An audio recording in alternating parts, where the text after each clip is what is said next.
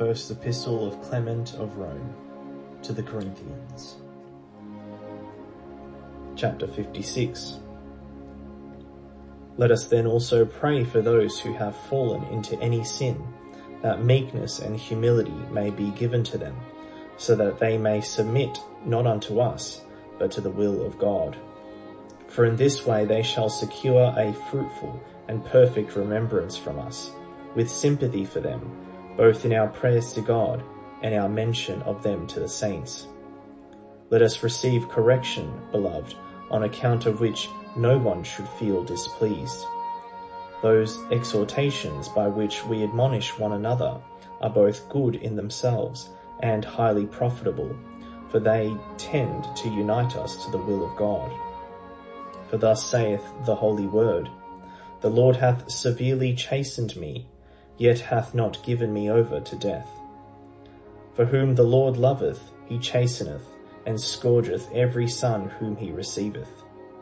The righteous saith it, shall chasten me in mercy and reprove me, but let not the oil of sinners make fat my head.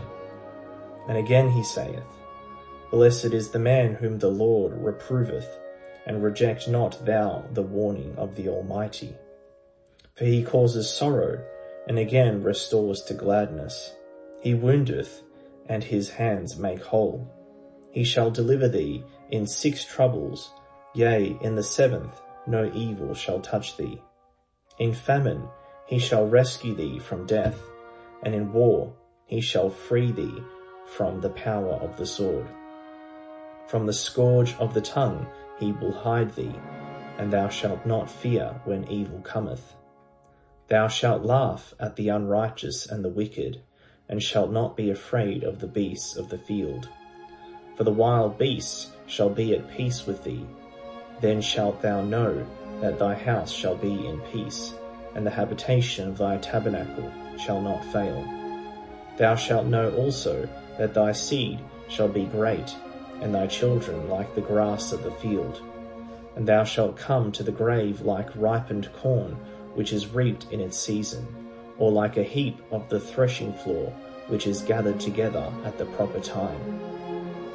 Ye see, beloved, that protection is afforded to those that are chastened of the Lord. For since God is good, he corrects us, that we may be admonished by his holy chastisement.